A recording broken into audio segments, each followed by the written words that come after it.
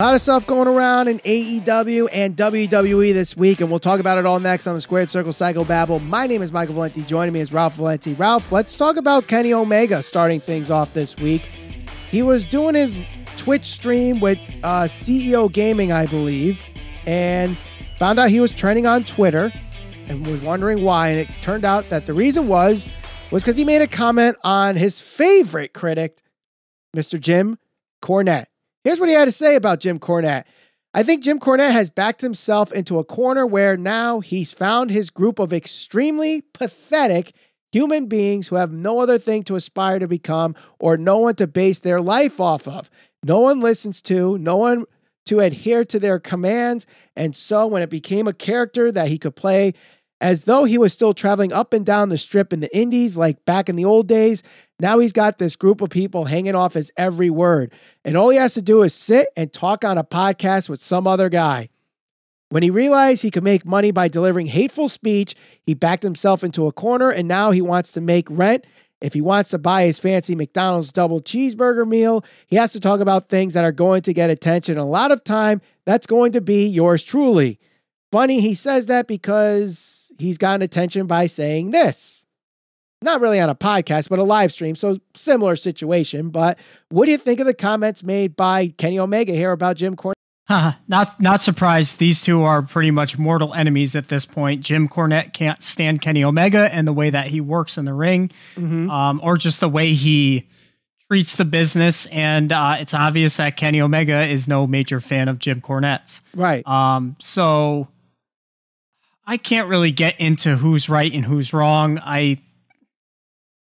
I've listened to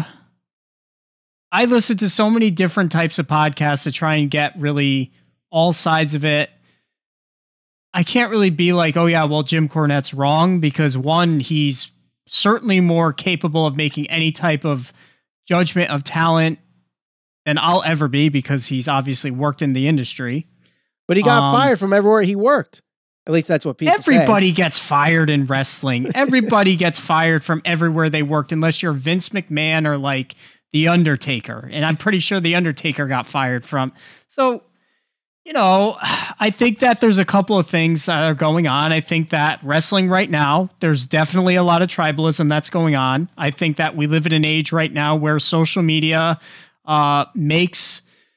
certainly has the ability for people, even like us or whoever, to go out there and, put together a podcast or tweet something out. And, with social media and so much connection between people, it has the ability to reach thousands, if not millions of people, especially if you're somebody who has the capability to do that. Like somebody like a Jim Cornette, he has a podcast. He worked in wrestling. He was probably considered, at least at his time, the best manager or one of the most well-known managers of one of the best tag teams or multiple best tag teams. So, what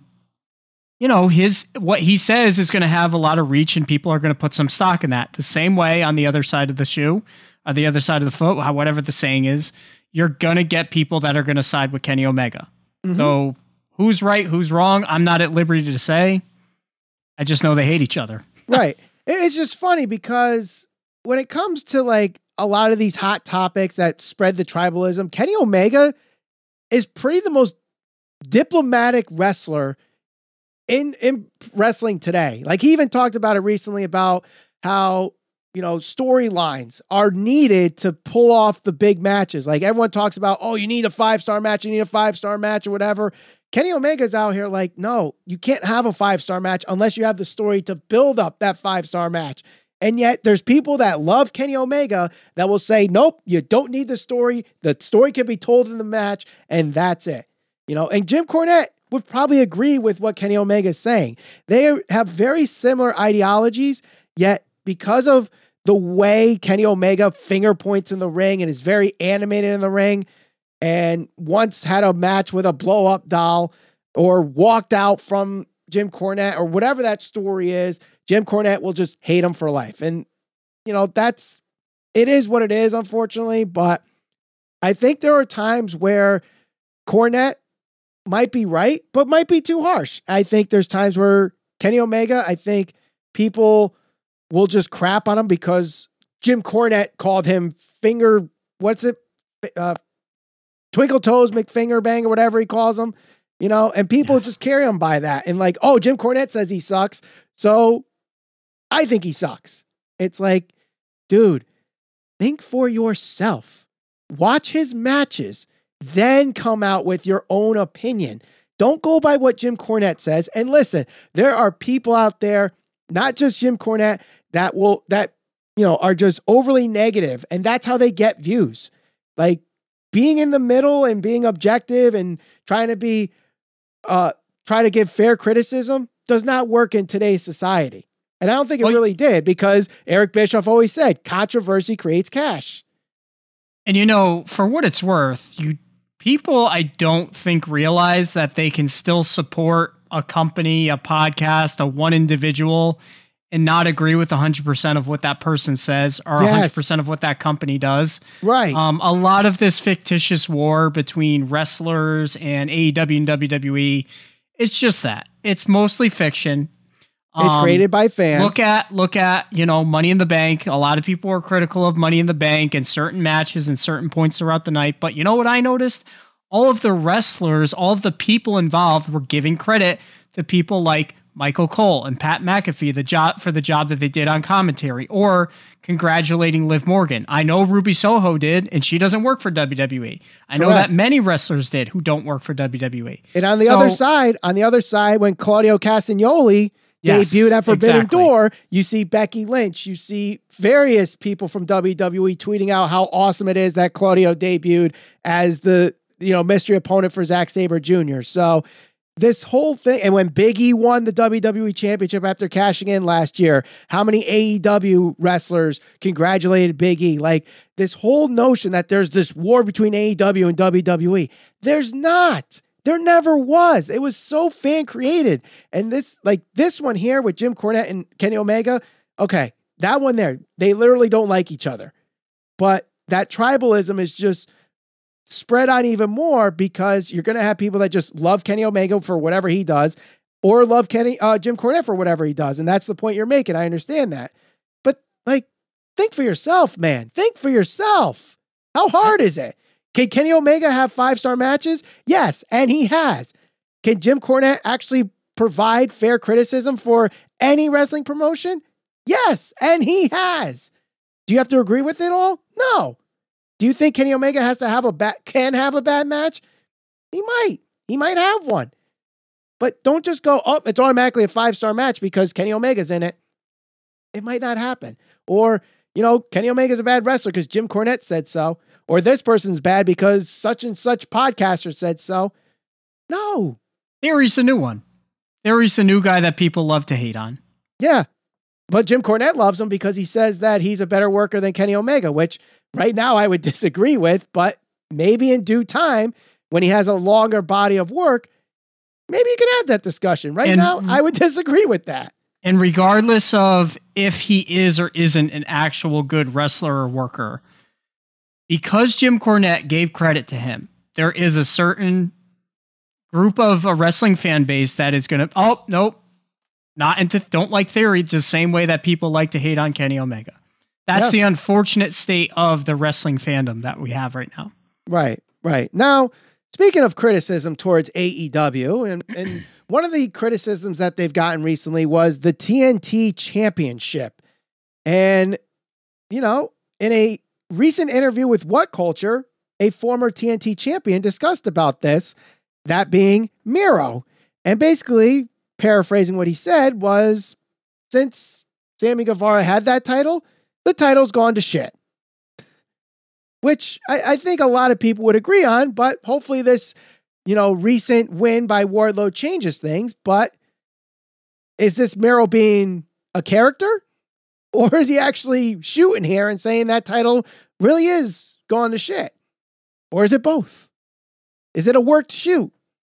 It's hard to argue. I mean, it's definitely one of those things that I think he's saying smartly, because whether he's saying it from his personal opinion or in character, it's one of those things that's going to stirring up controversy, getting him talked about, because people are going to feel very strongly about that. I don't think there's anybody that's going to disagree and say, disagree when I say that. I think that the best years of that title were with Cody, Mr. Brody Lee, Miro, Darby. Darby. Yeah. And you know, some of the hot potato with the back and forth of the title. I don't think that Sammy Guevara was nothing to write home about. There was nothing memorable about his championship run. So yeah, I think he has a point. But I think that that's likely going to change with Wardlow anyway. So, yep. I mean, I hope it does. I hope it does with Wardlow and they could give him a good run. But, you know, he just got the title this week. So it'll be hard to say, like, who's going to be challenging Wardlow for this title. Does he bring out the open challenge and just start powerbomb symphonying everybody? Or do they actually give him credible opponents to kind of build that title back up again? Only time will tell. But, you know, speaking of Wardlow, he's definitely one of the guys right now that is going to be put in a prime position because of all the injuries that AEW is facing right now with the likes of, you know, CM Punk and his foot injury, Bryan Danielson and Adam Cole. And in fact, Dave Meltzer actually has some updates on both Danielson and Adam Cole on Wrestling Observer Radio. Here's what he had to say about Danielson first. I'm very concerned with Danielson, obviously, because when you have the number of concussions he's had, he's been out for 5 weeks now. You start wondering at 5 weeks of a concussion, this may be a real bad situation. I know in real life, everything like he's fine. He can function. He can do everything. But as far as cleared to wrestle, I don't know anything. No one knows. Getting clear from a concussion can be any time. There's no time frame. But the fact that it's been very long is concerning.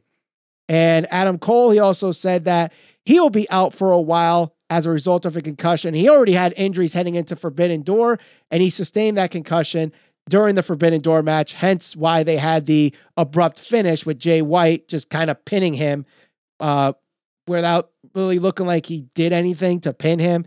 So not good news on the forefront here for AEW, considering their two bigger stars are going to be out in concussions that we all know.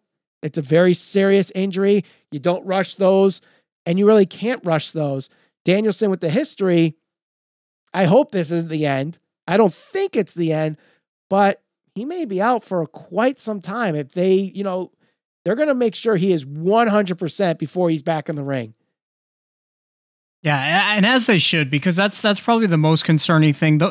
First of all, this seems like it's mostly speculation more than anything, because it's, you know, is he being held out because of the concussion, given the obvious reason that he does have a past history? And, you know, I think if I recall correctly, it was mostly the concussions in a combination with the fact that he would have like these mini strokes or mini seizures that he didn't even realize he was having. Mm-hmm. So I don't know. Hopefully it's not something that's flaring up because of a concussion or anything like that. Seems like there's definitely some speculation there, or it could just be that, you know what, if a concussion takes 3 weeks to recover from, let's give him 6 just to be safe. Right.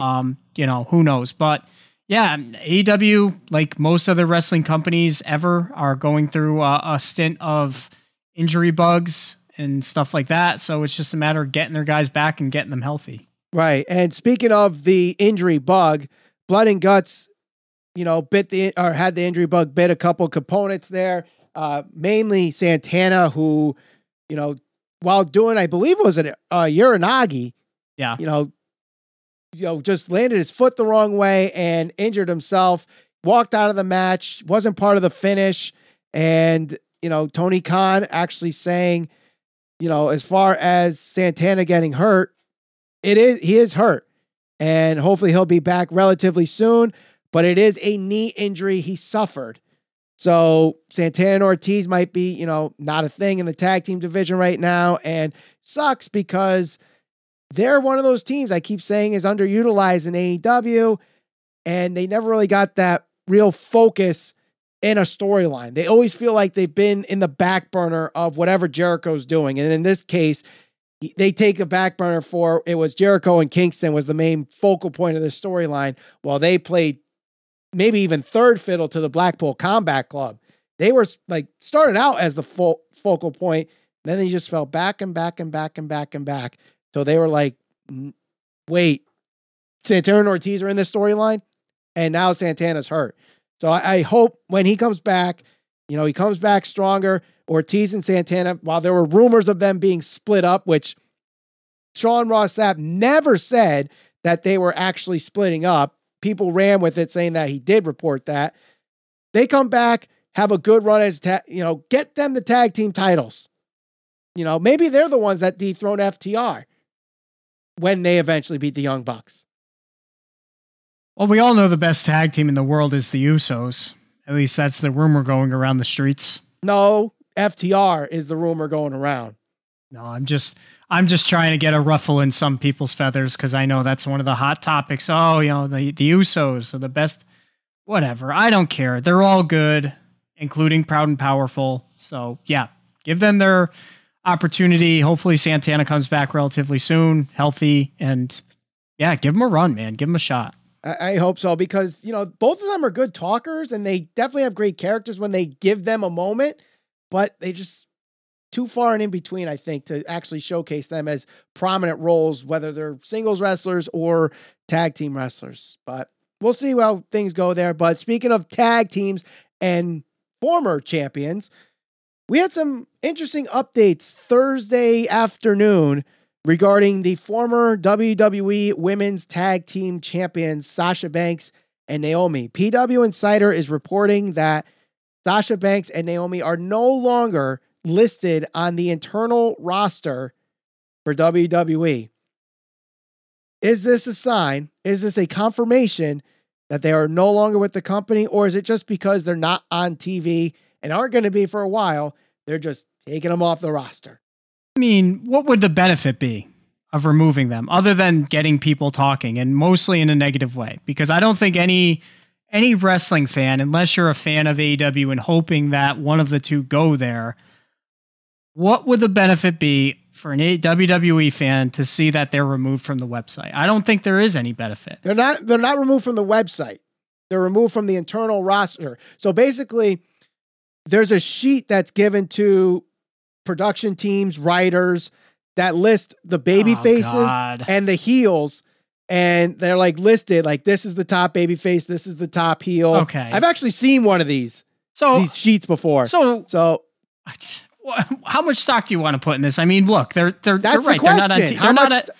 None. They're not on TV. Why would they show up on some list if they're not meant to write TV for people? I get, in my opinion. They've been on there since they walked out 2 months ago. And now all of a sudden I don't know if that's a sign of anything. Had they been taken off the roster that's on their website, to my knowledge, they're not at that point yet. Not. I don't know. I'm not buying it. I mean, 2 weeks ago, there was reports going around that, they were silently released. Sasha Banks was given her release immediate, whatever the hell that. I don't buy it yet. I don't buy it. So until there's a statement by Sasha, Naomi, and or WWE, you're not buying any reports on this. No, because WWE is a company that as soon as you're released, you got that trash bag of clothes with your jockstrap showing up at your front door. You're taken off the website. You're taken out of the main intro, like your whatever, your merchandise is pulled. And I know some of that has certainly happened, but they haven't really been doing the press releases with the future endeavors with some releases recently too, though. Mainly those are NXT people that got released. And I think, for example, the Two Dimes guy that was with Tony D'Angelo, that I think they killed him off on NXT. He was released. How long has it been since this whole thing transpired? 2 months?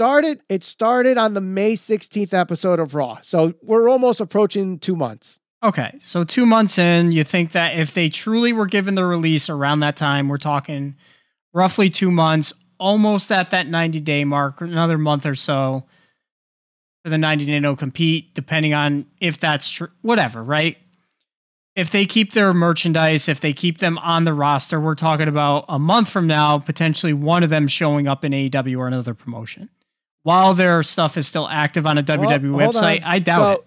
So technically, according to the report from Raj Giri, the release happened on June 10th for Sasha Banks.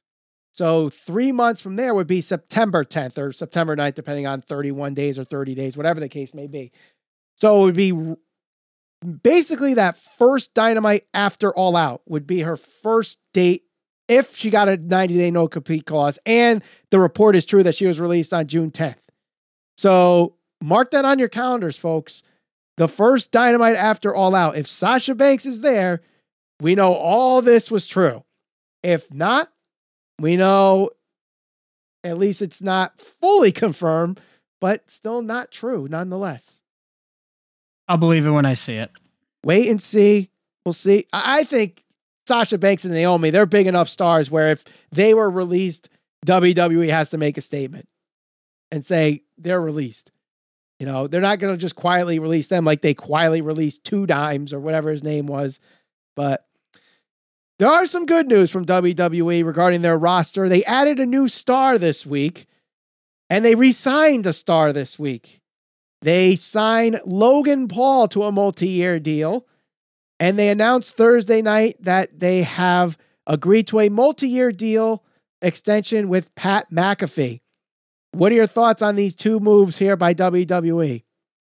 I love both. Pat McAfee brings out the best in Michael Cole. It's almost like he's given him a second life at commentary or something, just because he seems like he's more whatever. He seems like he's more invested in the product. And I think that he's doing some of his better work right now. When going back 2 years ago, there were people, and including myself, it was like Michael Cole just seems way too robotic. Like it's the same stuff over and over. And, it didn't really seem like he was invested in it. That's definitely not the case now. Logan Paul proved me, and I think a lot of people, wrong with his match at WrestleMania. He's a natural athlete, no matter what people want to say. And he's a character. People forget this. Look, you can't go out and cheer a guy like Stephen Amell because of his ability to learn to be a professional wrestler despite being like a movie star or a TV star, whatever he is, and be like, oh, well, he works the indie scene, so I'll root for him, but I'm going to hate Logan Paul because, that's just WWE being WWE. It's hypocritical.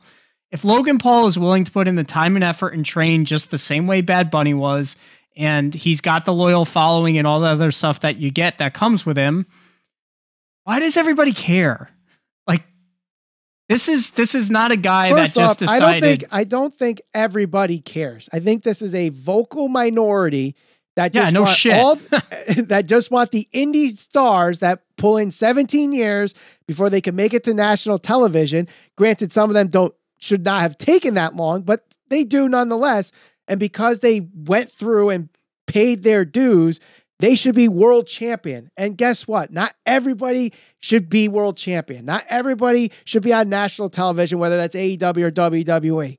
Now, can you get that break? Yes. But just to say, like you're saying, just because this person paid their dues in the indies and Logan Paul didn't, that doesn't mean hate Logan Paul. He kind of paid his dues a different way by building his audience and selling that audience to WWE. How's that any different than AEW building their audience and selling it to TBS? How's that any different than WWE building their audience and selling it to NBC? That's what Logan Paul did. Instead of a big giant promotion, it was him selling it to one promotion. Not for nothing. And I love her. So this isn't meant to be a negative thing, just more of a comparison than anything else. But Jade Cargill has 34 matches ever? Yep. So she trains behind the scenes. She's got a good look. She's great. She's amazing. I think she has a ton of potential. And I don't think that, Logan Paul ceiling is quite as high as hers. I'm not saying that, but Logan Paul is an athlete to a certain extent. He has a loyal fan base and a following. He's a guy you'll love to hate. Mm-hmm. And it seems like he's willing to put in the work and effort to get better at something. So WWE said, you know what? Why not? Let's take a chance on the guy. I don't have a problem with it. I don't have an issue with it. I mean, I think a lot of people had a problem with Johnny Knoxville's match with Sami Zayn, and that ended up being something that was actually, I think, good for Sami Zayn because he was able to show his ability to be a character and be funny and stuff like that. So, and that's going to help in WWE's case. If you're Vince McMahon, You can have 5-star match after 5-star match after 5-star match, but if you have no character, he's not going to use you. And we've seen that time and time and time again with all these guys. How come they didn't push this guy? How come they didn't push that guy? Because Vince doesn't push those guys. He never has. And that's not a bad thing. You can go to AEW now. You can go to New Japan Pro Wrestling now and get pushed as, I could put out 5-star matches and be pushed as a better wrestler. Let them do that. WWE's not known to do that. That's not their thing, and they never were that. Pat McAfee, same situation there. He put in the work. He has a freaking wrestling ring in his studio or his house or whatever, trained his ass off, showed it in NXT, showed it at WrestleMania. One of the most over guys at WrestleMania. Right. And just like Logan Paul built his audience on social media and sold that to Vince McMahon to give him that deal and has knocked it out of the park. Everyone loves him in WWE. So obviously he's going to get a renewal contract. And I mean, out of all the commentators and play-by-play guys WWE has, Pat McAfee's easily number one. He is the best thing they have on the commentary team. And he's brought up, like you said, he's brought up Michael Cole, where it's like, you forget, like, wow, Michael Cole is actually doing a damn good job commentating. And I don't know if it's just because the commentating in pro wrestling is really, really bad right now and the bar's so low, but Cole's been good. And I don't think people can really disagree with that right now. And I think that's huge thanks to Pat McAfee. I agree. I think that it was smart for them to make an offer to Logan Paul, and I think that retaining Pat McAfee or extending his contract was equally as good. Yep, I agree. And when he leaves WWE, that's going to be a huge void to fill. But we'll see how it goes. But if you missed our AEW Dynamite review from this past week, you can click the thumbnail on the screen right now to check that out. We'll see you on the next episode of the Squared Circle Psychobabble.